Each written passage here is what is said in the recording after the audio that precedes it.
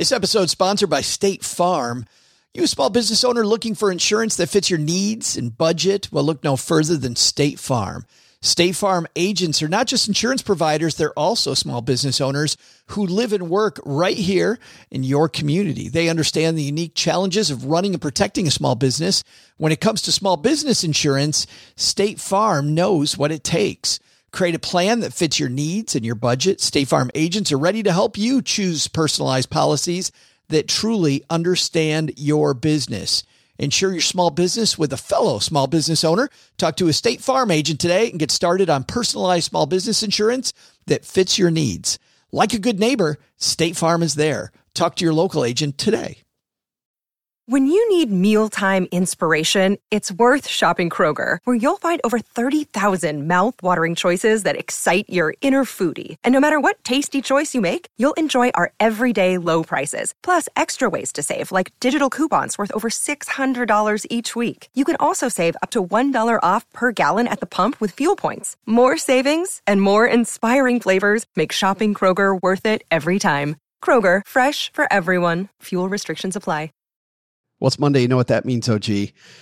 Time for our Navy Federal shout out, which I get super excited to do. So everybody, I'm raising my hotel coffee here. It looks delicious. Glass. Here's to Is it also lukewarm? It is. Here's to the men and women serving our country in our armed forces on behalf of the men and women making podcast here and the men and women at Navy Federal Credit Union. Big shout out to our troops. Let's go Stacks and Benjamins, peeps. I guess you should have called. I did call earlier when using the phone. Earlier, when was that? Or later, when then I left a message. A message? What number did you call? 249-5-6-7-8. I can't hear you. You're trailing off. And did I catch a niner in there? Were you calling from a walkie-talkie? No, it was cordless. Live from Joe's mom's basement, it's the Stacking Benjamin Show.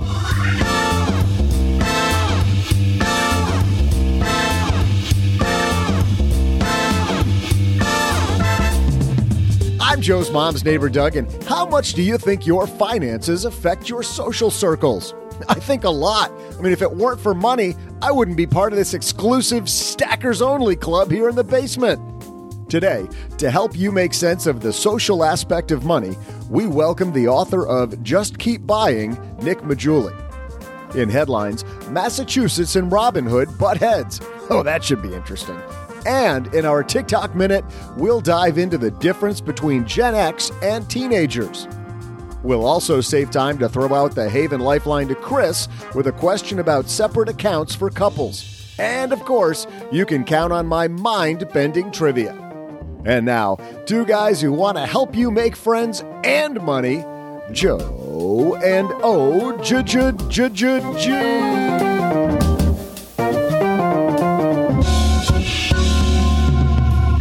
Hey there, Stackers. Happy Monday to you. I am Joe Salsi. Hi, Average Joe Money on Twitter. You did it.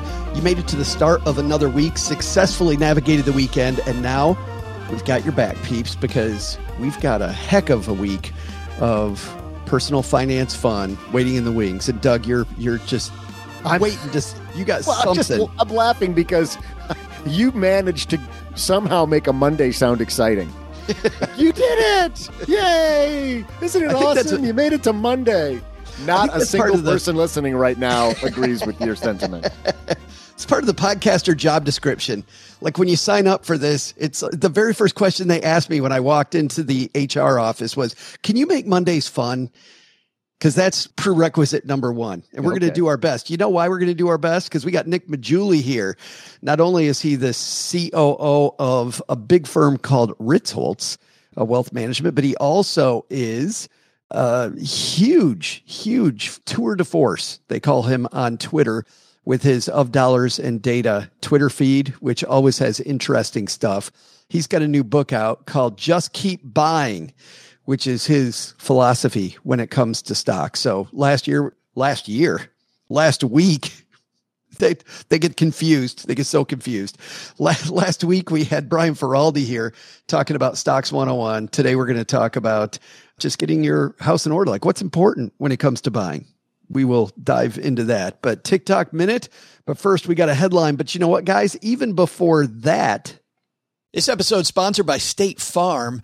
You, a small business owner looking for insurance that fits your needs and budget? Well, look no further than State Farm.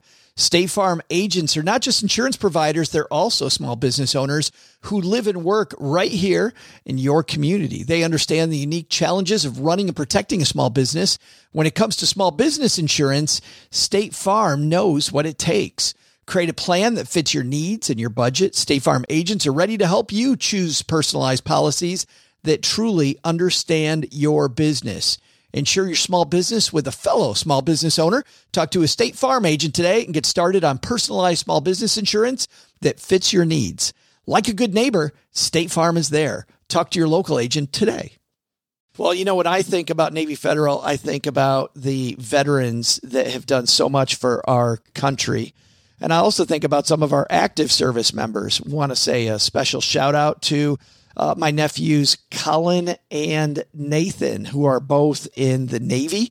Colin is stationed outside Seattle, Washington on a submarine, and my nephew, Nathan, is in South Africa as an air traffic controller.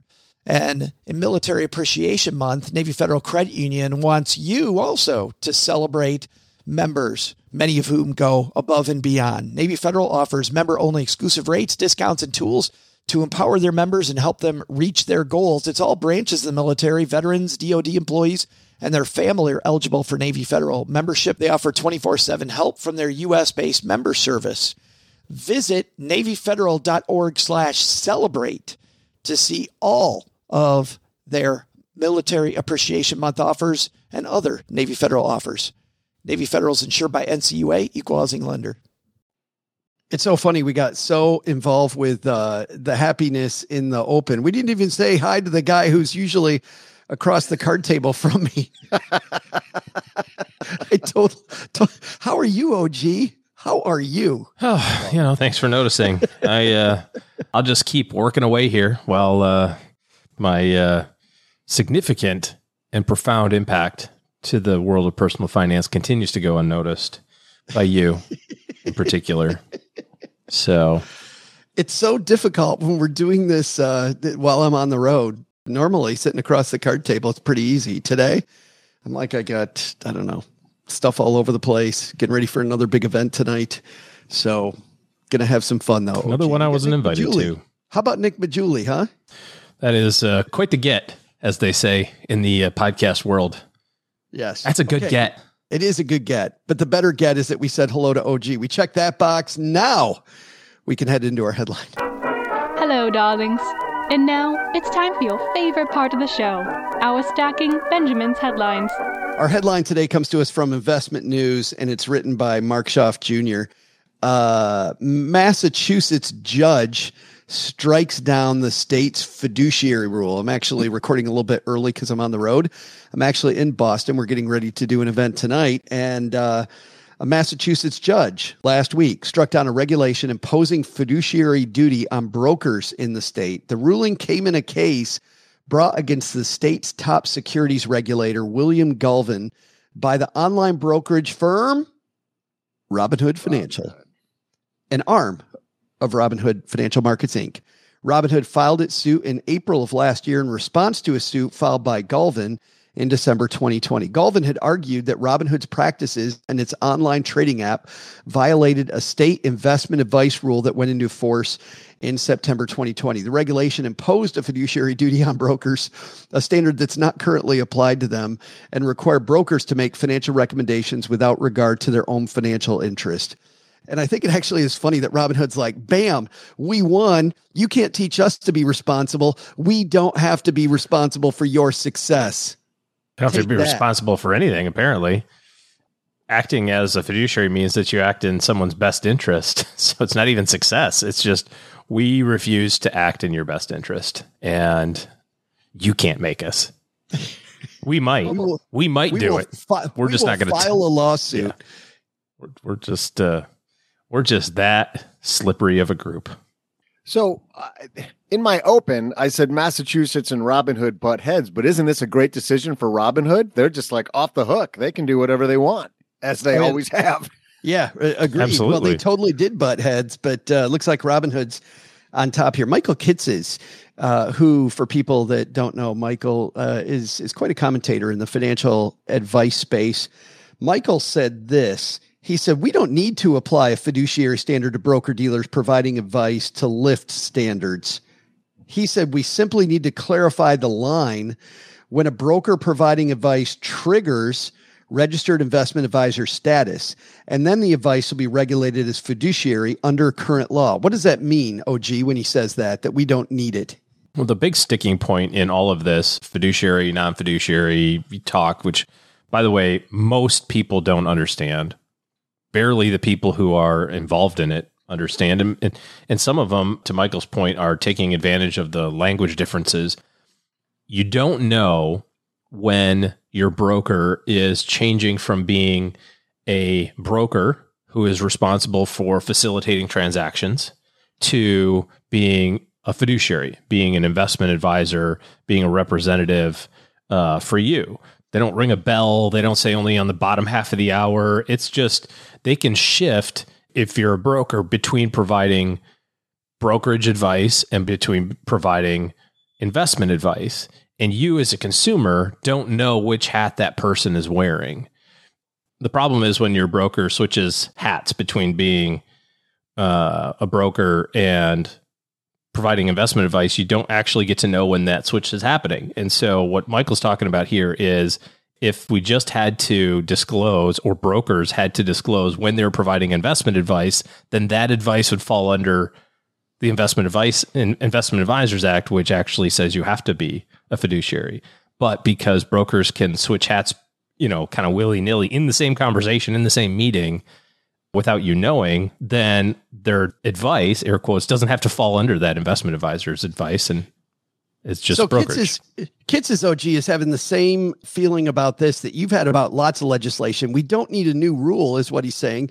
We just need to clarify the existing rule. Yeah, which is why all of the brokerage companies, Merrill & Morgan and, E-Trade, well, E-Trade doesn't have retail stuff, but you get the idea. Those places, why they push back so much, because then they'd have to either they'd have to basically say, we are not acting in your best interest, nor are we obligated to. And they don't want to have that affirmative designation, if you will, or affirmative, conversation. So didn't stop Robinhood from celebrating its win in court. This is their statement. Dan Gallagher, Robinhood's chief legal and corporate affairs officer, said this. The Massachusetts Securities Division has consistently mischaracterized and disparaged Robinhood's platform and customers without any legal basis. How are they disparaging their customers?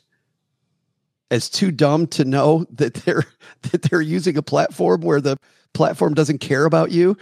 Is that how they're disparaging their customers? I don't know. As the court made clear, the secretary's decision to act unilaterally and reject any effort at coordinating with federal and state authorities supports the conclusion that by adopting the fiduciary duty rule, the secretary acted beyond his delegated authority. The second half, maybe I agree with that, but the first half, I think it's funny, disparage their platform and their customers. Let's talk about this fiduciary standard just briefly. The fiduciary standard, for people that are wondering, means that they're legally required to act in your best financial interest and not on their own. And that's super important. But the big thing here, OG, is breaches of fiduciary duty come with strict legal penalties. Like there is a legal hammer that's applied if you're a fiduciary, which might be why they're pushing against this so much, of course. These brokerage accounts. Yeah, but plus all the negative press that comes from the fact that they're not, like everybody in the universe would be like, so you're not obligated to work in my best interest. Got it. Lots to dive into on this topic. And you know what? As always, we're going to have lots of deep dives and rabbit holes you can go down if you want more on this world of fiduciaries and how it all works in our newsletter, the 201, which we're so proud of, StackyBenjamins.com/201 to sign up.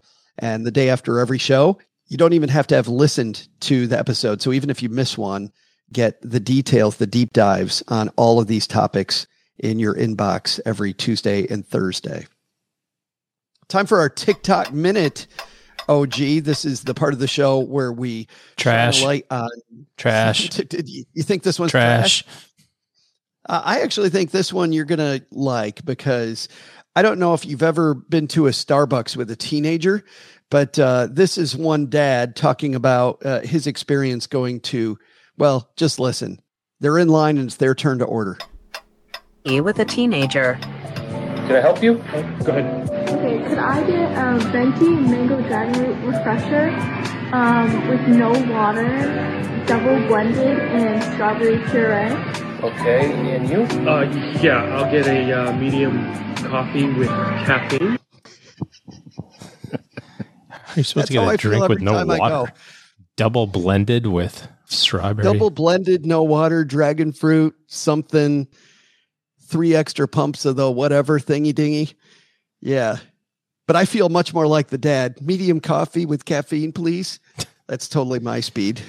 Completely my speed. And the good news is that medium coffee is only $19.26. Yeah. So. Yeah. Don't you mean grande? The grande coffee? That's medium. Oh, whoa. I don't even know what that means. We've played that before, haven't we? Yeah, I love the Paul Rudd bit on that. You know it, right, Joe? Yes. Okay, do we need to play it now for people that don't know? I got it. Good morning. Can I take your order? Can I get a tall chai? A large black coffee. A what? Large black coffee. Do you mean a venti? No, I mean a large. He means a venti. Yeah, the biggest one you got. Venti is large. No, venti is 20. Danny. Yeah. Large is large. In fact, tall is large, and grande is Spanish for large. Venti's the only one that doesn't mean large. It's also the only one that's Italian. Congratulations, you're stupid in 3 languages. Look. I swear that's OG ordering. That's not Paul Rudd. Every time I see or hear that clip, I think that's OG. Like it's almost his voice. I do refuse. I have been compared to him, but I do refuse to call Starbucks drinks by their made up names. I got small, medium, and large. Wait a minute. Back up. I've been compared to him. Yeah. The guy that everybody says is the most likable person in Hollywood, you've been compared to. 100%. There aren't even dreams that good, OG. I don't know what to tell you. There's no way. In half those movies that he's in, I may be his stunt double. Just so you know. It's that close. Okay, something stinks in here, so we got to get moving. Nick Maggiulli coming up next. He's the chief operating officer and data scientist at Ritholtz Wealth Management, where he oversees operations across the firm, provides insights on business intelligence. He's also, of course, the author of the very popular of DollarsAndData.com, a blog looking at the intersection of data and personal finance. His work has been featured all over the place, but the big header Nick is going to have from now on is that he's on his way down to the basement to visit with us. So Nick Maggiulli coming up next by way of, I think, Mr. Doug, you might have some trivia for us first. Hey there, Stackers. I'm Joe's mom's neighbor, Doug. I was just upstairs talking to Nick Maggiulli about his work in personal finance and data. Though, I don't know what data has to do with it. You just go with your gut or whatever TikTok tells you to do, right? In March of 2020, when the U.S. stock market was about 33% off its high in the largest decline since the Great Recession, Nick asked Twitter how long they thought it would take for the market to recover. So, that's my trivia today. Out of the 5,000 responses, which was the most popular prediction? Was it less than 1 year, 1 to 2 years, 2 to 3 years, or more than 3 years? I'll be back after I go read my Twitter, to see what I thought back then.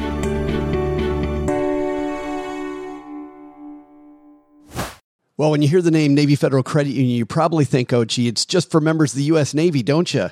Don't you? Yes, I do. Only for people in submarines presently. In fact, Navy Federal Credit Union, OG, serves all branches of the armed forces. So they even serve the families of service members and veterans of all branches. How about that? Well, you sure showed me. I certainly did. They're experts in military finances. They empathize with members' lives and go above and beyond to make sure they don't miss out on financial opportunities. You know, I mentioned the time that I used Navy Federal and their TrueCar. app, but they have so much more than that when it comes to buying a car. Navy Federal knows it's a big investment. It's why they offer rates as low as 1.79% on new vehicles, along with flexibility with monthly payments and terms. And now when you refinance your auto loans from another lender, members could save and get $200. Get decisions in seconds and start saving with Navy Federal Credit Union. Available to members who are active duty veterans and their families. To earn and save more as a member, learn more at NavyFederal.org. It's NavyFederal.org. Navy Federal is federally insured by NCUA. Credit and collateral subject to approval. Rates subject to change and based on creditworthiness, so your rate may differ. Refinance loans must be at least $5,000 to be eligible for the $200. Terms and conditions apply. And now a word from our sponsors at Betterment. Do you want your money to dream big? Do you want your money to be a total self-starter? Are you annoyed that your money doesn't work hard enough? Well, don't worry. Betterment is here to help.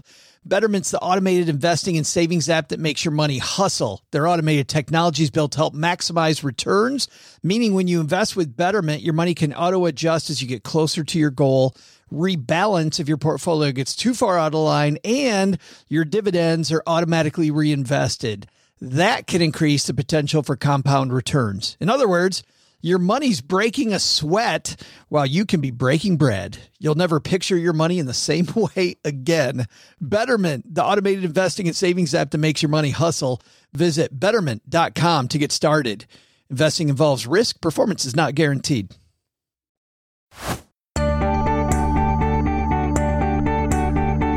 Hey there, stackers. I'm market psychic and payoff palm reader, Joe's mom's neighbor, Doug. Though almost everyone underestimated what coronavirus would mean for the world, most overestimated what it would mean for the market. 31% of the negative Nancys who answered Nick's question thought it would take more than 3 years for the market to recover. However, less than 5 months after the market hit a low on March 23, 2020, it was at an all-time high. So, what was the most popular estimate for when the market would return? 1 to 2 years. And now, to help us get it right with life and money, Nick Maggiulli.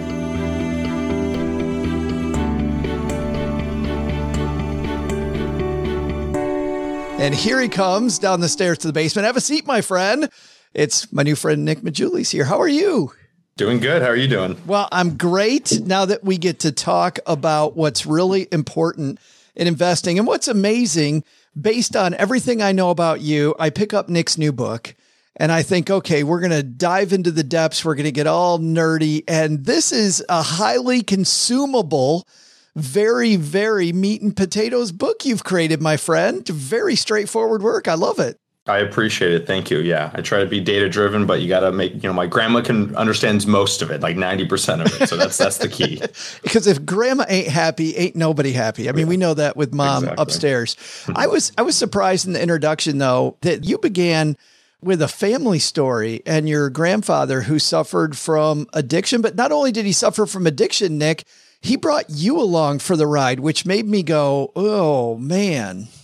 Yeah, so he was addicted to gambling, and gambling mostly when I got brought along for the ride. That was all on horse racing. So as a little kid, I was watching the ponies go around. It was like a little thing, and I'd go with my father and my grandfather. We go to like the LA County Fair or Pomona County Fair up in Fairplex, and we'd see the horses run around, and it was like a fun thing for me. I didn't realize that my grandfather was addicted to this, and he'd lost a marriage because of it. I only found this stuff out later as I got older, but it's one of those things. It's it's a rough part of your family history, but it kind of taught me a lot about money in different ways. Yeah, and I want to ask you about that because he ended up in life completely broke, you write, and living with your great-grandmother. So he didn't have a house, he didn't have any money, he didn't have anything.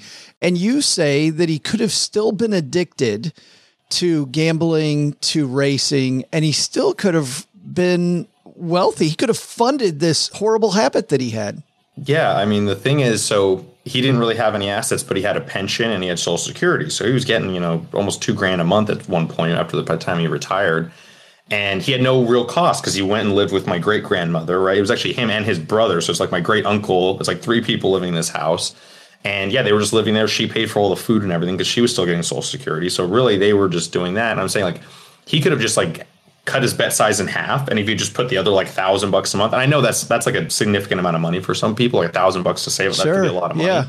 But it's not, I mean, he did it, I said he did it for the 26, 29 years he was retired, he would have built over $1 million just from doing that. And he would have invested that during 2000, 2009, which is one of the worst periods. Just like the bulk of his savings would have happened during one of the worst periods in U.S. stock market history. And it's just wild that that's true. Now, of course, I'm not expecting people to cut their, there's a lot of assumptions there, but you get the point. Like, he still could have been a big gambler. He just needed to cut his bet size in half, and he could have like literally still lived the same life and built wealth. So it's kind of interesting. Yeah, it's this big aha, and definitely not to make light of your grandfather's addiction, but you transition early in the book to your own life. You had an addiction, it seems, an addiction to spreadsheets, and much more nerdy, much less invasive. But however, you talk about early on how you were addicted to the wrong stuff. You were addicted to, it sounds like, analyzing investments. Yeah, I was trying to optimize when I was 22, 23, I'm like, I'm going to get this right. I'm going to pay low fees. I'm going to get the right asset allocation. And I'm doing all this. And I come to this realization, the example I had, when I first started doing all this, I had like $1,000 in my 401k or something, like after, a couple months of saving or whatever, I had maybe $1,000 in there. And I'm like overanalyzing everything. And then even if I get this thing I say is, even if I get a 10% return on that, that's like in 1 year, it's a $100 investment return. That's my return for the year. At the same time, I was going out like every Friday, Saturday with friends, out in San Francisco, drinks, Uber, dinner. I'd spend $100 easily, right? And so I'm like, I didn't even realize at the time. I didn't realize. Only years later, I was like, wait, I was going out and just blowing that money. And I don't regret going out with friends. I'm not saying that. I'm just saying I shouldn't have spent so much time analyzing the investments when what would have probably done me better if I just spent more time, working on my career or thinking about skills or something else. You spent a whole year's return, Nick, in one night, right? Yes, easily. And there's a lot of people that are, early 20s. You're going to do that. You're going to spend your entire year's return in a night without realizing it. Now, that doesn't mean you should just never go out, never socialize. Of course not. I'm not recommending that at all. But I'm just saying, don't overanalyze your investments when you're young. Think about okay, what can I do in my career, skills, spending? That's going to matter more initially. Well, that's what I was going to ask, because you write, you're looking at things that we all hear at an early age. We hear to keep fees low. We hear to diversify. We hear to hold for the long term. And yet you say those are the wrong things. So if those are the wrong things when you're 22 years old, what are the right things when I'm 22 to be examining? It's not that those are the wrong things. It's that those things matter far less than we think when you're 22, because you can be in a low fee thing, but if you don't have a lot of money invested, it doesn't really matter. And that's the unfortunate truth. So the subtitle of that chapter is Savings for the Poor, Investings for the Rich. Now, what do I mean by that? I don't mean people in abject poverty. I wasn't in poverty when I was 22, but I mean poor relative to my future self. You have to think about poor as a relative term relative to your future self, right? So the thing that I think young people should be focusing on is their skills, how to grow their income, their career. All of that's far more important, because every hour you spend on that is probably going to have a bigger return for you than every hour you spend analyzing your fees when you have, a couple $1,000s invested, So that's what I mean. I don't want to downplay, trust me, I know the fees matter, holding for all that stuff's very important, but it's going to be more important when you have $100,000 invested or $1 million or whatever amount that you have. So but I love this, that's the thing to think about. Yeah. And I love this idea of focusing on shoveling more in. Get used to shoveling money in and build that first. But you build out this continuum. Where is it more important? Where's that line? How do we evaluate when it becomes more important to focus on our asset allocation and our investments than it is to focus on that shovel and getting money in? Yeah. And so what I call the save, invest, continuum, it's very simple. Every person's on it. You have to be on it by definition. And you just need to know two numbers from your financial life, just two. The first one is reasonably how much could you expect to save in the next year? So let's say you're I can save $500 a month. Okay, 500 times 12, there's $6,000. That's the first number, 6,000. And the second question is okay, how much can my investments earn me in the next year? So let's say you have, $20,000 in a 60-40 or something. And let's say you think it's going to get a 5% return. So 5% on On 20,000, that's $1,000. So your first number, how much I could save, 6,000. Your second number, how much could I earn from my investments, 1,000.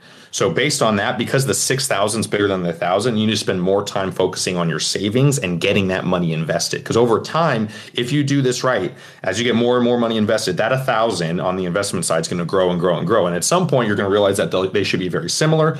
And then at some point, your investments are just going to trump anything you could do in your savings. So imagine, let's use the other extreme, someone with $10 million. If they have 10 million bucks, a 10%, like they say they lost 10% in the market had a 10% crash, they lose $1 million. Like there's no way they could save $1 million after tax unless they have a really, really, really big income, right? So it's one of those things where most people, you're going to see this transition. I'm almost at the point now where if there's a very bad year in the market, there's like no amount of saving I can do to offset that, like assuming I were to like sell or something. But on paper, you see what I mean? Yeah, absolutely. It's interesting that in the FIRE movement, financial independence, retire early movement, people are very focused on their savings rate, right? Which I think reading about your continuum, I'm thinking as I'm reading your book along, I'm like, okay, this is really good that we focus on our savings rate. And you use this fish analogy to describe how much we should save. And it's actually funny. I'm reading along and you're talking about fish and I'm like, where the hell is this going? So got to keep you guessing a little bit, Joe. So explain what fish have to do with saving and how we should really think about saving versus thinking about our saving rate. Yeah, so there's these char up, and I believe they're in the streams of, it's up in Alaska, if I remember correctly. And basically what happens is their digestive tracts change based on how much food is available. So like they will basically they can eat more when they know there's more food available. And when there's less food available, they shrink their digestive tract. So they're like burning less calories and stuff like that. And this idea is important. Like, well, why does that matter for us in personal finance? Because the idea is like, you should save what you can. Instead of saying like, oh, I need to always have a 20% savings rate. I need to have this or that. That's fine in a steady state, but things happen. You can lose your job. You could, have a big raise or something. Should you still be saving 20% when, your income doubles? No, you probably should be saving more. I mean, how much more? We can get into that. I discussed that in a later chapter when discussing like raises. But the idea is to kind of just be a little bit more dynamic because like our financial lives are dynamic. It's very rare that someone just earns, let's say they start earning $30,000 a year and then just get 3-4% raises the rest of their life. That's not how it works. There's usually big jumps and then it's flatter than it's all over the place. And so I think a lot of the personal finance literature out there is just like on this straight, steady path. And that's fine for like running simulations, but the real world's a little bit more messy. So I'm just trying to get people to get rid of guilt around saving and just say like, save what you can. And if you realize if you feel like you're not progressing like you want to, then raise your income and then it's gonna be much easier to save more. Well, and that's the key. Yeah, Nick, and I want to dive into this a little bit because I think this is super important, this point that you make, which is you talk about, number one, the trend is that our ability to predict our income from year to year, and you show the data, of course, because that's what you do, but you show the data around, it's becoming harder to predict what we're going to make next year. Like more and more of us have a variable income versus the year before. Yes, of course. So not just as from individuals, but like we're now coupling. Like you have to realize, back in the 50s, it was like usually like, the husband went to work and the wife stayed at home. And so there's one income. And so it was a little bit more predictable. Now with two people, the volatility is kind of like doubled in a sense. And because, now you don't need, I think, what Elizabeth Warren says, you don't need 52 paychecks to now, pay for something. You need 104, right? So it's like, because now, men and women are working, most are at least, it does change volatility. And so it's going to change how you think about income and what your income is going to be over time. So that's what makes it even tougher to save. Okay, I'm always going to save, X percent when, there's going to be times of plenty when you can save more. There's going to be times when you need to cut back. And I think that's okay to adjust your savings rate accordingly. And one of the unintended consequences of the FIRE movement, and you talked about guilt earlier, a lot of people feel like they should be doing better. They're like, man, I should be saving a bigger percentage of my income. And you do a very nice job of looking at the data of low income earners' ability to save and higher income earners' ability to save. And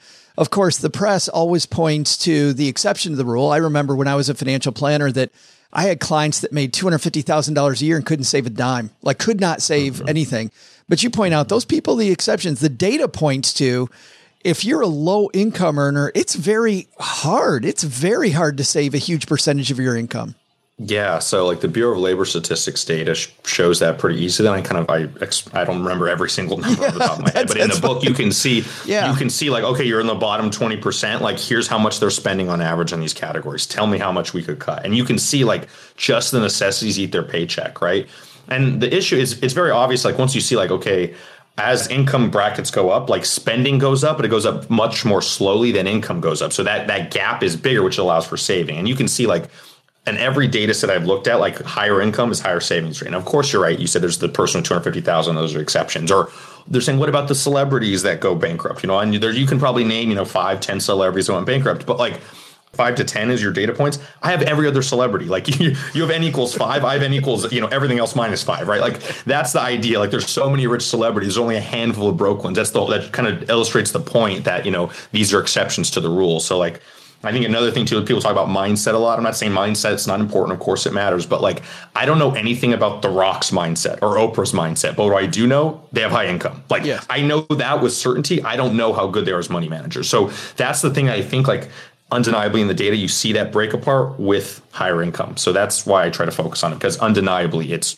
true. Well, yeah. So there's this fight in the personal finance space, make more money versus control your spending. It sounds like you're leaning toward make more money is more important than controlling your expenses. Yeah, completely. And that's why I think cutting expenses to get rich is one of the biggest lies in personal finance, personally. I think because the data doesn't support it. Like, yes, there's limits to that. You can only cut your spending so much. If you're someone who's making $1 million a year and you're spending close to $1 million, let's say after tax, and you're spending $1 million a year, yes, cutting your spending is going to make you wealthy. But those are exceptions. Most people, like they're already like stressed out already with their current budget. And I think to tell people you have your lattes, you're peeing away $1 million, all that type of stuff. It's just inflammatory. I don't think it's accurate. I think we have to have people focus on income and think. And I'm not saying raising your income is easy, but over multi-year periods, I think there's ways people can do it. You find ways, and I talk about how to do that. There's different methods. Well, and I want to dive into those if you don't mind, because it isn't often that we talk about those on this show. So you got 5 different ways. I'd like you to just comment on each of these. I'll give you the prompt. You tell me a little bit about it. Number 1, sell your time / expertise. Yeah, I think this is like, so remember, this is like a side hustle. There's main hustle and side hustle. So some of these under main hustle, this is under side hustle. But yeah, selling your time and expertise. I think this is something that everyone can do early on. And so you're like, I don't have any expertise. Well, then there's things out there where you can, like, people say, well, drive for Uber or Instacart. There's a lot of different things you can do just early on to like make some extra money. And the money's not great, I'm not going to lie. But until you build expertise in an area, then you can start charging more. Then you're like, oh, I'm a tutor for someone. Okay, you can do that. Or I have a photography skill, then I can teach someone, photography or something like that. Those are just quick examples of selling your time. It's not great initially, but it can build over time. Which I think leads to number 2, right? Sell a skill or a service. So now you build that skill and now you can charge more. Yeah, and you can also delink it from your time a little bit. So instead of saying, okay, it's going to take me 1 hour to do this, you say, I'm just going to give you this final product. And if you get very efficient at it, you can start giving that product with less and less time. And even if you could train someone how to do it and then you hire them or you have them do it for you, like you can then like start earning that spread, right? There's a lot of ways where, that's now starting to get into building a business, which is a little bit more advanced, but you can see how you can go from just selling time to selling, a service or a skill. Yeah, absolutely. And scale somewhat. Then number 3 is to teach.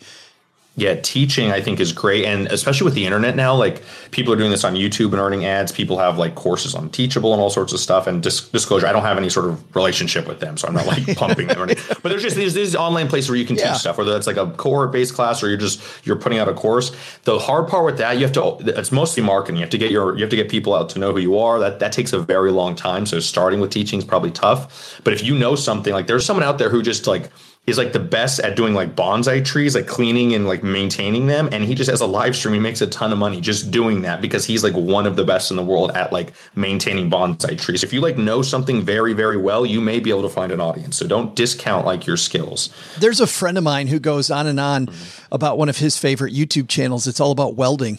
And this guy is like just a phenomenal welder and makes tons of money teaching people how to be better welders online. So to your point, it's exactly it. It's there. It's possible. Like, don't think your niche is too small. Welding is actually, I would say, bigger. Like I'm talking, we can probably there's probably specific types of welding. Yeah. There's bonsai welding is the next big thing. So. Bonsai welding. Number 4, and you alluded to this one as well, is to sell a product. And I would imagine this one has a little bit more upfront costs, a little harder to get into, but also then probably a higher upside. Yeah, I mean, the thing about selling a product, whether it's a physical product or you're doing some sort of drop shipping like merchandise, or you're creating something like a piece of digital content, like things like Gumroad right now. If you have digital content like information products, you're like, oh, here's like a how to learn how to do this, or how to, you can sell those pretty easily now. And they've made it very simple to kind of make money off that. So I think the digital economy has kind of changed side hustles for a lot of people. So well, and also the ability to get cool people working on your team. I think the digital economy's helped too. I mean, the wealth of people just on places like Fiverr that can do a lot of this legwork for very little money can bring that product to bear much faster than I thought, 10 years ago. Yeah, exactly. Like you can start. Yeah, that's what I'm saying. You can hire entire teams just from your home. You don't have to go meet someone or have to know a guy or a girl or whatever doing this. I think it's much more. It's changed a lot of things. And then number 5 is just climb the corporate ladder. And this goes back to your main hustle idea. Yeah, I think so. A lot of people, I know there's this cultural like VC superiority, entrepreneur superiority complex, whatever you want to call it.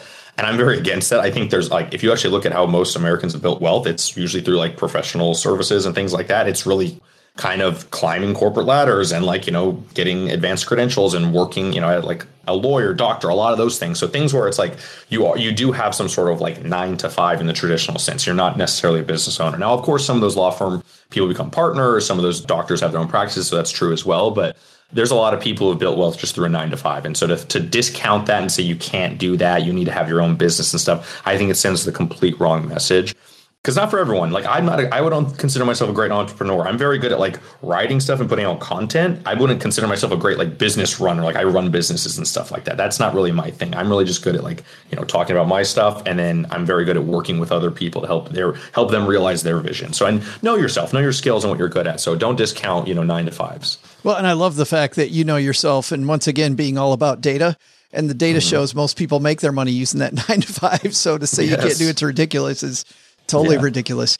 Yeah. I want to give people a little leg up from the second half of the book, which is about investing, which clearly we've already made the point is less important to young people than getting money saved. But before we do that, you have a great discussion about making spending guilt-free. And so many people feel guilty about spending. How do you make your spending guilt-free?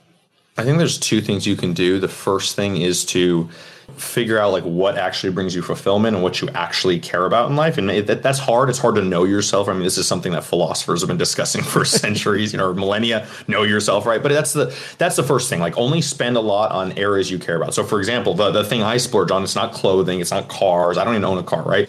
I'm 32 years old, never owned a car, right? But the thing I spend a lot of money on is I like going out to restaurants. I'm like a little bit of a foodie. So I'm willing to spend more on those in those areas. And I live in New York City. So that's kind of something that helps out for that. But I'm willing to spend more in those areas, but then I cut back in a lot of other areas. So figure out like what brings you fulfillment. That's the first one. The second thing I do is if I'm ever splurging on something like not in one of those areas, what I do is I use something called the 2X rule, which is basically like if I'm going to spend $300, let's say on a nice pair of dress shoes, I want these things to last me like 10 years or something, right?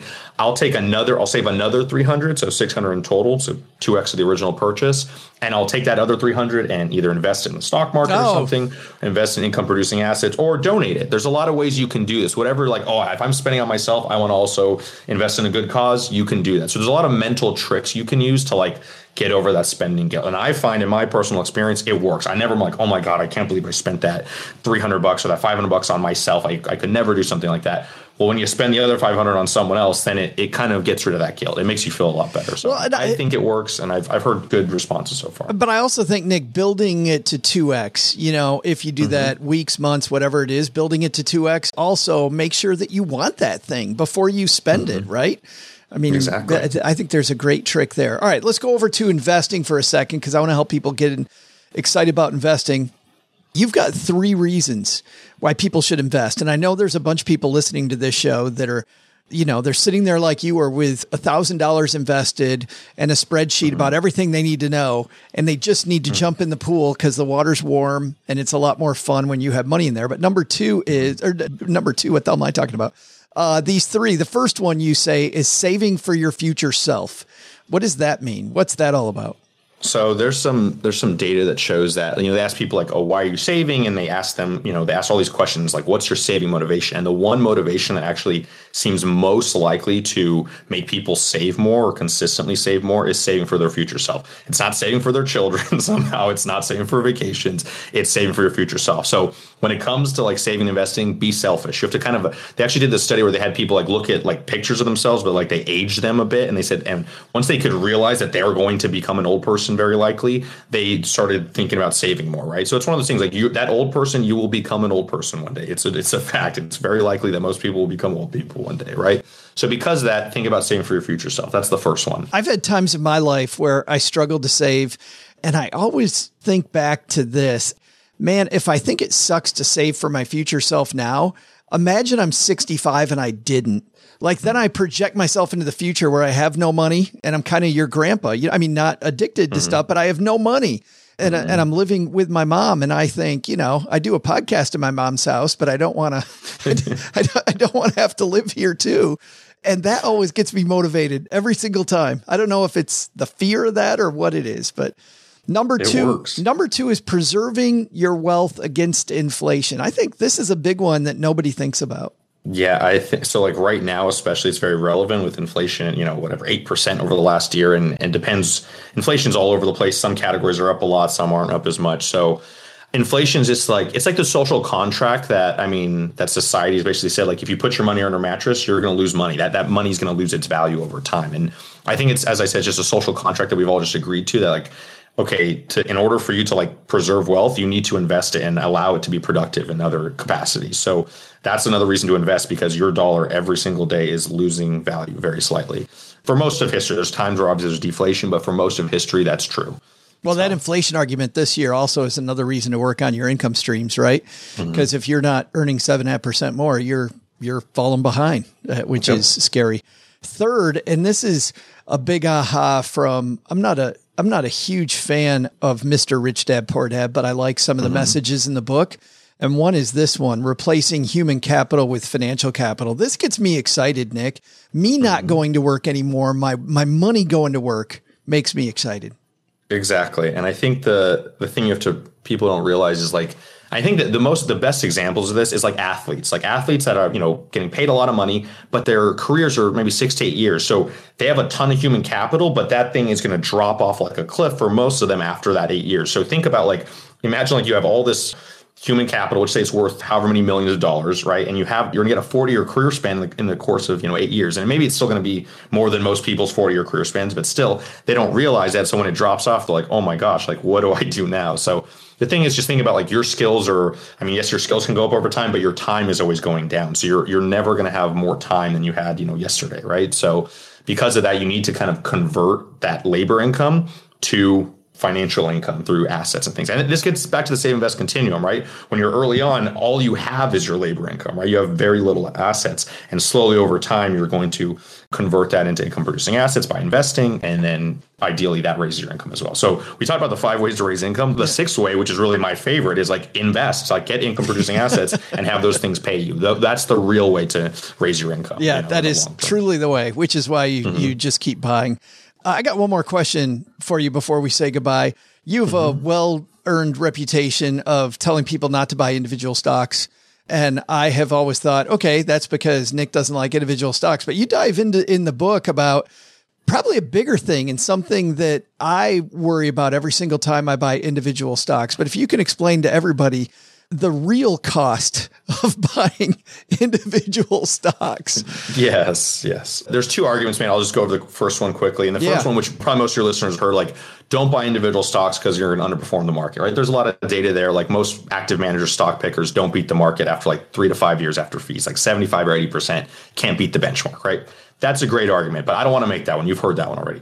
The argument I make is what I call the existential argument, which is basically you don't know if you're a good stock picker. And I mean that, I don't mean that as a disrespect. It's just hard to know. The analogy I give is if me and LeBron James went out on the basketball court and you didn't know who LeBron James was, it's very obvious within 5 minutes that he has skill and I don't, right? It would be obvious. And that's true of most people. You can tell who has skill and who doesn't, right? To some degree. If there's 2 people who are close, maybe you wouldn't tell, but a basketball coach would know. The point is, in most endeavors in life, you can tell when you have skill. With investing, it's very difficult and it can take a very long time. It may take you 5-10 years before you realize you have skill. You get lucky early on, you get unlucky early on, right? There's all sorts of stuff. And there was a paper where they found that like 10% of people had identifiable skill. So if you assume 10% of identifiable skill, let's assume the bottom 10% have identifiable lack of skill, right? So we got the top 10% and the bottom 10% we can identify. That means the middle 80%, 4 out of 5 people, we have no idea if they're good. And that's the thing that's going to probably eat you alive. You're out there picking stocks and you're like, wait, am I even any good at this? Like, should I be spending all this time and energy on this when I can just be like the 80th percentile just buying an index fund? That's my take there. Now, of course, if you want to do this for like 5% of your money, some small amount, I don't care. Have fun. I own 2 individual stocks. I'm not going to tell you what they are. They're down bad right now. They're tech stocks, but they're very small. It's like 1% of my net worth. It's not, I did it for fun with some friends. That's fine. I just don't think people should have like 80, 90, a bulk of their wealth in individual stocks because of this exact principle, because you're not going to know if you're good, basically. Well, there is a human toll. I mean, I was looking at my individual stocks this morning. I own I'll tell you what company it was. It's Lemonade. This thing just continually has gone down and down and down the whole time I've owned it. And there's a stress. I have almost no money in it, Nick. I mean, I don't even think I don't know that I have 4 figures in this stock. I think I have 3 figures worth of money in this stock. So there's absolutely none of my money's in it. I worry a hell of a lot more about that because it's a name that I'm emotionally invested to versus 99.9% of my portfolio, which is in funds that I don't worry about because it's the market. You know what I mean? Yeah, it's funny because you start to identify with your stock picks. Because I think the issue is like you made a choice different from the default, which is like no one looks at like, oh, you bought the S&P 500, you're an idiot. Like no one's going to say that to you. That's like the default choice, like for stocks, at least your stock allocation, not bonds, but your stock allocation, right? So when you start to deviate from that, now you're like, oh, I made this choice. It's my fault if I lose money versus I might. So that's the issue. You start getting your head identifying with your investments. And you're right. You're going to spend, 90% of your financial time looking at Lemonade versus your other, which like your other portfolio is probably moving up and down, magnitudes larger in terms of movements on a day-to-day basis. Yet you're like, oh, who cares about that, right? So yeah, right. It's very funny, but a lot of people, I've experienced it myself as well. I lose or make $10 on this thing. And it's, that's where all my hair went, I think that is. Damn Lemonade. The book is called Just Keep Buying, Proven Ways to Save Money and Build Your Wealth. Nick, great job, my friend. And it's available everywhere, I assume. I appreciate it. Thank you. Thank you, Joe. Appreciate that. Hey, this is Lou Mangello from WDW Radio. And when I'm not at Walt Disney World or sharing my passion for Disney World or eating, I am stacking Benjamins. Big thanks to Nick for hanging out with us, OG.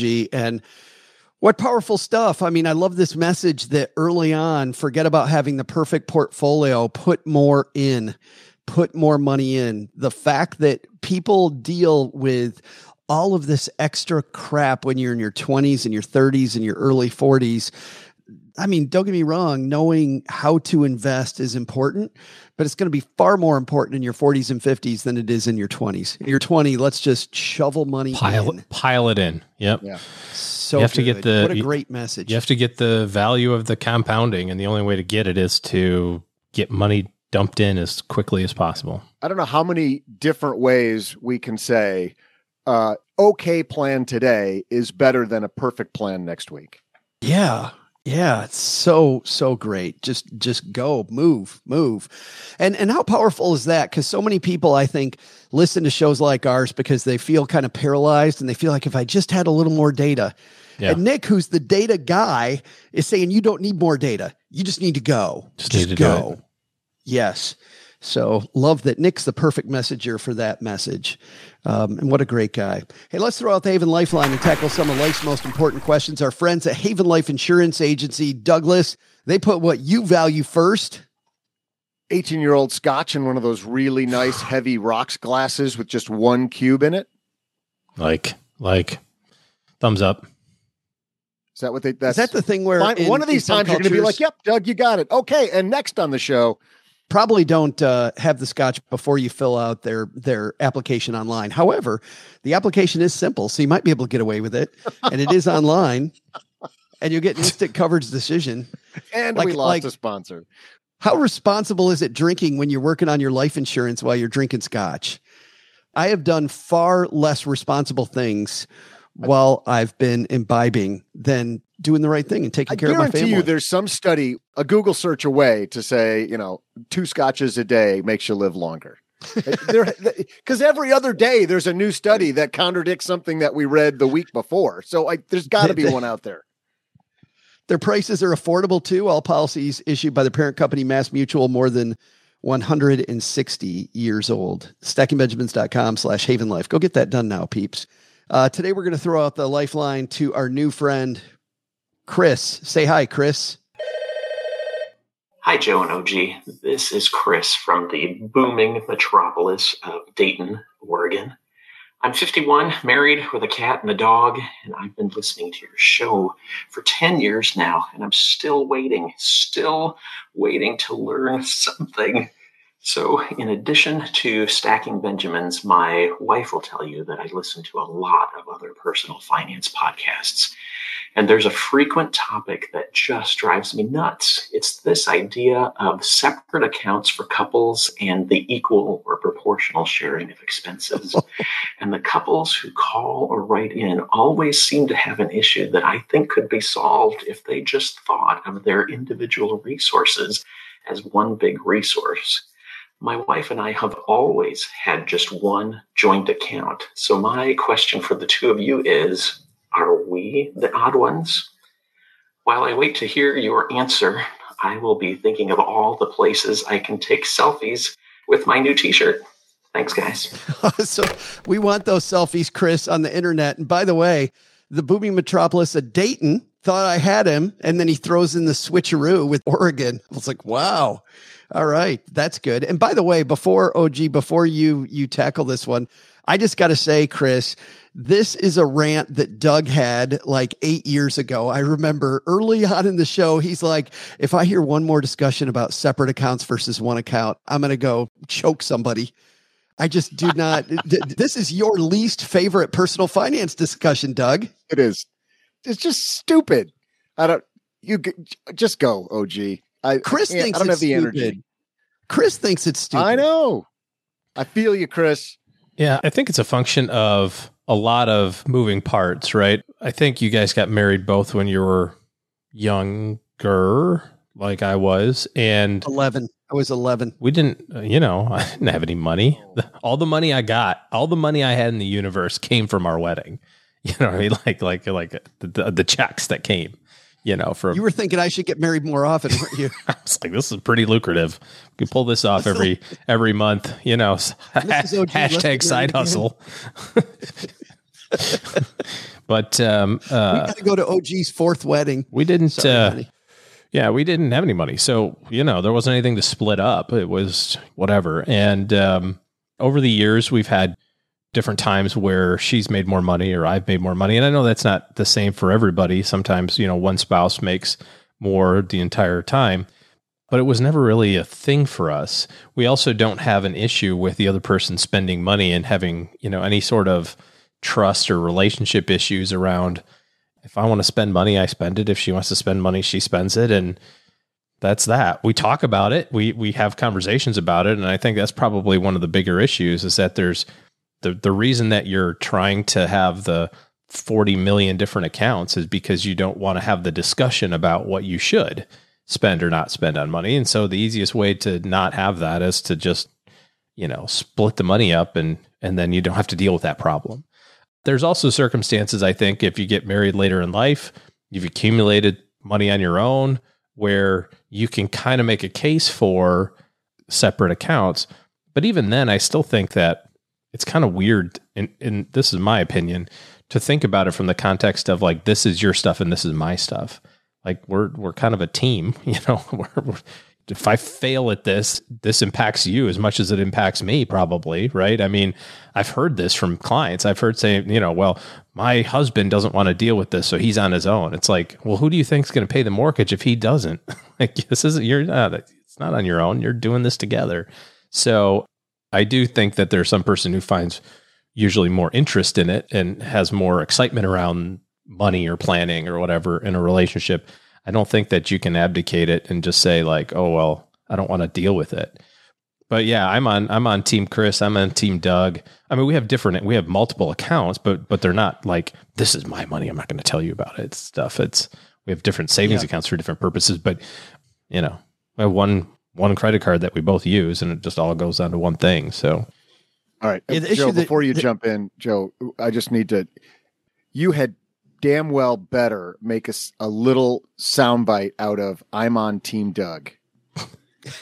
that needs to get used a lot on this show henceforth. I want to hear that. I'm going to make it my ringtone for OG. It's going to be oh my God, I'm floating on air right now. It was a long time coming. Yeah. I love the idea of it's all about conversations, because I think that nails it. You have to talk about your money, be open about your money. You know, I have advocated for a long time a weekly meeting that's short, that's fun, and just have this continual discussion, one plan meeting a week. And then you'll have these organic conversations the rest of the time. And Cheryl and I, like you, OG, we have multiple accounts. And I'll tell you why we do, Chris. It's that the way that Cheryl and I have always done accounting drives us each bonkers. And the better way to not have a fight of how we account for, like how we're busy people. And when we account for purchases, it just, if I have my account, she has her account, and then we just talk and we split it up, and we think of it as exactly what you're talking about. It's one big pile of money. But when we tried sharing a single account, we drove each other crazy. It's like, okay, what did you spend money? I don't know. I seriously don't know. I did 47 things today. Sounds like me trying to audit the corporate card. Yeah. Texting Joe like $47.19 on February 19th. You're like, dude, seriously? I'm like, I don't know. That's all it says. 47.19 April, or February 19th. What'd you do? You're like, office expense. I have no idea. I figure it out later, but it definitely is difficult. So we had separate accounts for that reason, and that reason alone. But it still is much more about communication than it is about anything else. And actually, our friend Farnoosh Tarabi talks about the same exact thing, that they have separate accounts. The one account thing does not work for them, but they have each other's passwords. They know there's no money hiding. I think money hiding is the big thing, not how you account, right? How many accounts you have is irrelevant. Hiding money, not irrelevant. Big problem there. So thanks for the question, Chris. If you've got a question and you want to go take selfies of yourself in some kick-ass Stacking Benjamin swag that we send to everybody, we've got this wonderful Greatest Money Show on Earth t-shirt, because the Stacking Benjamin Circus coming wherever you are. StackingBenjamins.com/voicemail.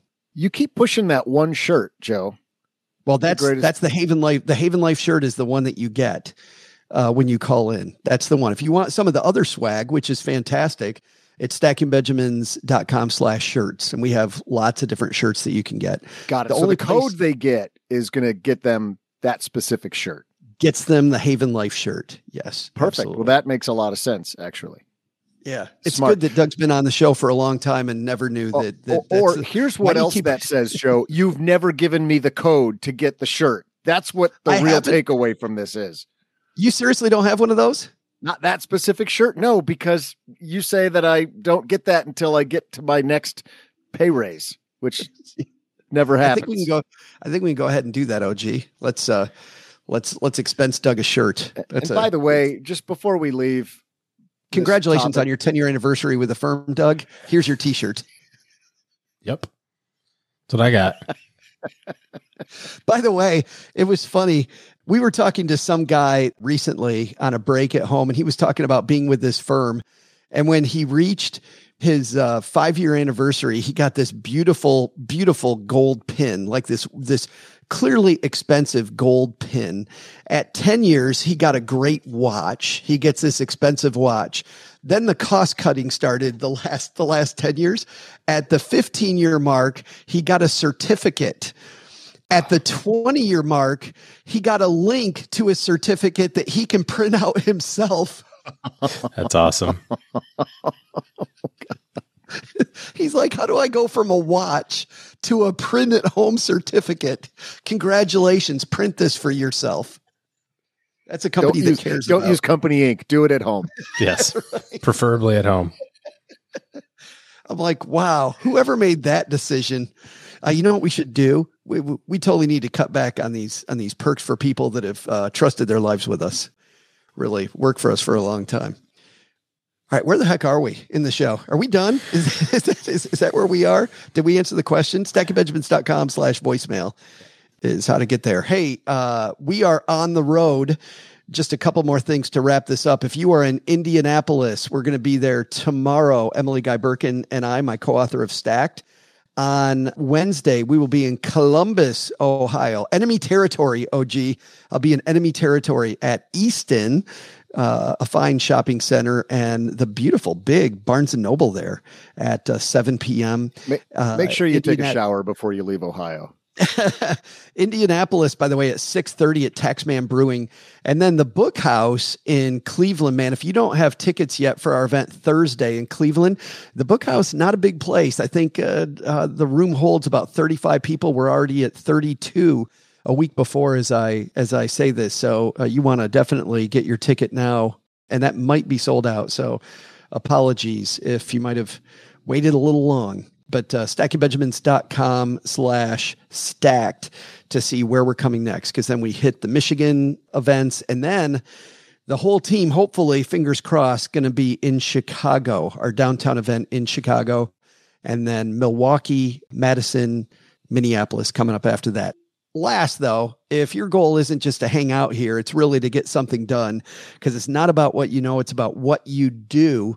Maybe it means upgrading your team, and that means OG and his team taking on new clients. So head to stackingbenjamins.com/OG for his team's calendar, and that's the first step in talking to them about thinking bigger about your goals.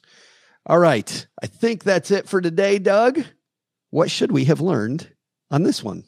Well, Joe, first, take some advice from Nick Maggiulli and keep buying. Early on, it's all about adding money to your funds. Later, you can get more analytical about having the perfect diversification. Second, fiduciary rules? Yeah, even if judges are striking them down, you should still work with fiduciary advisors. But the big lesson? We're very exclusive here in the basement. If you want to be friends with us, you got to have a sense of humor. Oh, and Joe's mom says no more basement parties until you slobs clean up all the Cheeto fingerprints off the mini fridge. God. Thanks to Nick Maggiulli for joining us today. His book, Just Keep Buying, is available anywhere books are sold. This show is the property of SB Podcasts, LLC, copyright 2022, and is created by Joe Salsihai.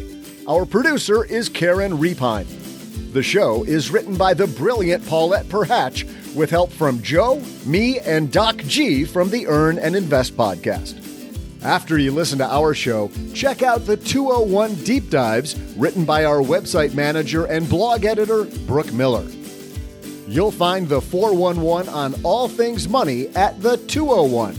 Just go to stackingbenjamins.com/201. Once we bottle up all this goodness, we ship it to our engineer, the amazing Steve Stewart. Steve helps the rest of our team sound nearly as good as I do right now. Want to chat with friends about the show later? Mom's friend Gertrude is our social media coordinator and the room mother in our Facebook group called The Basement. So, say hello when you see us posting online. Here's a weird fact. Both she and Tina Eichenberg are never in the same room at the same time. To join all the basement fun with other stackers, type stackingbenjamins.com/basement.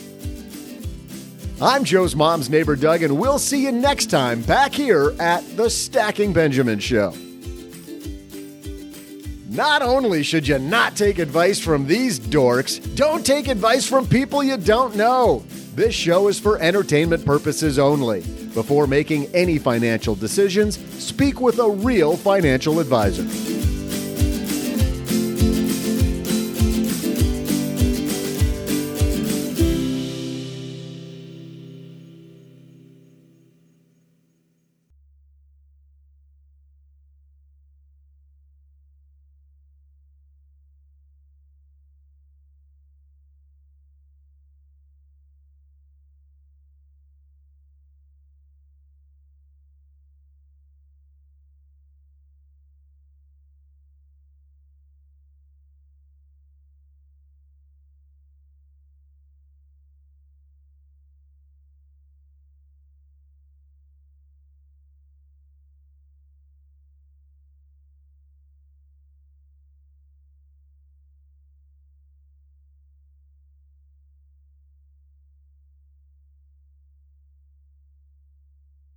Welcome to the after show. This is the part of the show, if you're new here, that doesn't exist.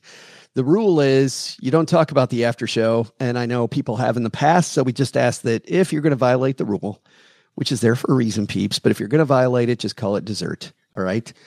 But a couple things. I just got an email that Stacked is an Axiom Business Book Gold Medalist in the Personal Finance Retirement Planning Investing category, so thanks to Axiom for handing our book an award. I know we also were featured in Forbes as number 1 on a list of top personal finance books to read. Numero uno. Yeah, which is super to see. So thank you to both Forbes and to Axiom. But today, Doug, have you told OG the story? Because the Fintern was relaying a story that to you about a recent trip he had from, I think, going skiing. He was on his way home from skiing. Is that right? In fact, he was probably not far from where our caller, Chris, says he was from. Though I went to Google Maps and looked for Dayton, Oregon, and it just came back. You've been lied to. There is no place called Dayton, Oregon. Which would be so fabulous. That would be so amazing. So, Chris, you had a great question. You really wanted that T-shirt, but don't come up with fictional locations.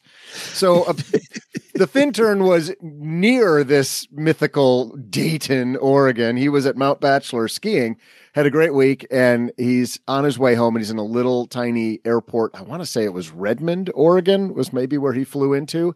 And he gets there, and he was a little stressed for the trip home, only because by the time he would make it all the way back to O'Hare in Chicago, the last shuttle from O'Hare back to his university was like an hour earlier. So he was going to miss the last shuttle. He was going to have to find a way to, spend a night in the Chicago area and then get a shuttle in the morning. But he also took, my understanding is, tell me if I'm wrong here, but I thought he was on that flight to save money though, right? And then he realized later that this was actually going to cost him money because he's going to have to spend the night someplace. Well, like no, that was a lesson. You're right. Actually, that came up this trip has been talked about a few times on the show, hasn't it? So yeah, before he had booked his ticket, there was a point which he was going to save like $75, but have like a 9-hour layover someplace. Yeah. And we strongly encouraged him to not save that $75. No, this flight that he got back was at the time, I don't think it was a money saving effort. Okay. It was just, I think, what was available for whatever reason. So he was going to have some challenges on the back end. And so, he'd worked it out, but it wasn't going to be ideal. So he gets to the airport, and not long after he got there, they make the announcement, hey, this is a very full flight. We're going to offer anybody who's willing to take a different flight a $600 credit. So he sprints up there because he knows he's got some flexibility. This is a Friday. He doesn't have to be back at school until Monday. So he sprints up there, grabs that strike price at $600. He's in. And he texts me about it. I'm like, yeah, sweet. Good. It's great when those things line up like that and that happens for you. He texts me like 10 minutes later. They're up to $700. Couple minutes later, they're at $800. And I text him back. He doesn't know, by the way, if he doesn't know if he gets the 800 or if he's locked in at 600. Correct. He doesn't know. And I didn't know either because I haven't had this opportunity. I can't remember how it all works. So I said, go up and ask, confirm that you're, where you are on the list, and confirm, do you get wherever they land at whatever price they land on, or what you agreed to at the beginning? And he came back and said, I'm number 1 on the list, and I get whatever number they land on, whatever dollar figure they land on. They landed on $1,000. $1,000. He was number 1 on the list, and he gets $1,000. So he is just loving it. Then they rebook him. Seems like, by the way, that seems like an airline credit thing, where they give you $1,000 worth of credit with a bunch of blackout dates. Right. Yeah. And only for full price fares. Yes. And, right. All of that. I know. So I was a little skeptical, but hey, it's still great. He's going to get something, a lot. So then they rebook him on another flight, and it actually ends up getting him into O'Hare 2 hours earlier. And he's relaying this to a young woman who was on the trip with him. And she said, oh, that's great. I'll give you a ride back to school. You're going to be getting in when I get in. So I'll give you. So now he doesn't have to spend the night in O'Hare. He doesn't have to pay for the shuttle to get back to school. He's got a free ride down there. Maybe like $150 hotel room that he avoids. Yeah, and the shuttle ride was, I think, about that, somewhere in that neighborhood, $150. So now it's just cha-ching, it's racking up. So then they let him know that they're gonna he had already checked his skis in, and they tell him, "Oh, we'll send your skis wherever you want us to send your skis. We'll get them right to you at your dormitory." And he goes, "Well, wait a minute. Can I actually just have them shipped home to Oh yeah, we'll ship them home to your parents' house, no problem." So now he doesn't have to deal with his skis anymore. He's flying loose and unencumbered. Got $1,000 in his pocket because it's the spring. He's not going to use them again this year. No, absolutely not. And then somewhere in there, he learns that they've upgraded him to first class from Redmond to Salt Lake City, and then to business class from Salt Lake City to Chicago. This is unbelievable. And yeah, he just had the greatest experience getting home. That's the story. We're going to hand you $1,000. You're going to get in quicker. Here's the deal. We're going to give you $1,000. We're going to get you home quicker. We're going to get you a free ride to the university. We're going to send your skis to your house instead of you carting them around everywhere. And the kicker, I think, of this is that $1,000 was not some full fare credit. Right. Yeah, no, that's a great point. I remembered to add that in. So it turns out now, at least with, I think it was Delta he was on, you can apply that credit to any number of like 40 or 50 different gift cards to like Chili's Sizzler. Or to, the Sizzler, or to Amazon, or to airfare. But I mean, you had so many choices. You could split your amount. Then you can decide, I want $75 going here and $200 going there. It's really, actually, that's a really good customer experience. I would be the guy that's like, all right, let me get $5 at Chili's. I'm gonna get $22.75 Applebee's. Nah, make it $23.75. You're looking at the menus at each individual restaurant. Exactly. You guys have a Sears? Can I get some at Sears? $419.22. You guys keep a track of this, right? $419.22 at Sears. I'll take. Can you see him with the gate agent, like spending like an hour with the gate agent going over? No. I need to get the. Yeah, sir. We've revoked everything. You'll be getting on this flight after all. Row 32, seat F, right next to the crapper.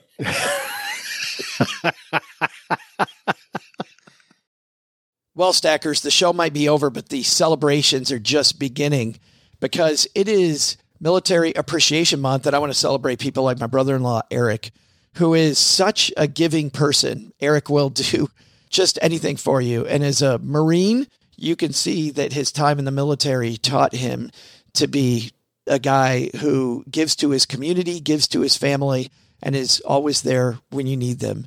This Military Appreciation Month, Navy Federal Credit Union wants to celebrate members like Eric who go above and beyond.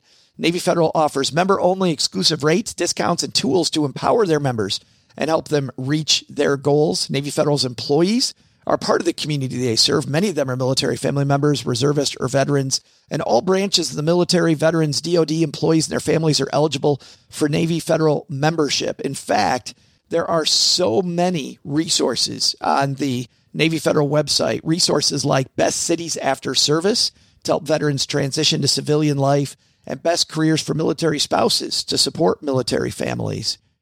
Visit NavyFederal.org/celebrate, and you'll see all of their Military Appreciation Month offers and other Navy Federal offers. Navy Federal is insured by NCUA, Equal Housing Lender.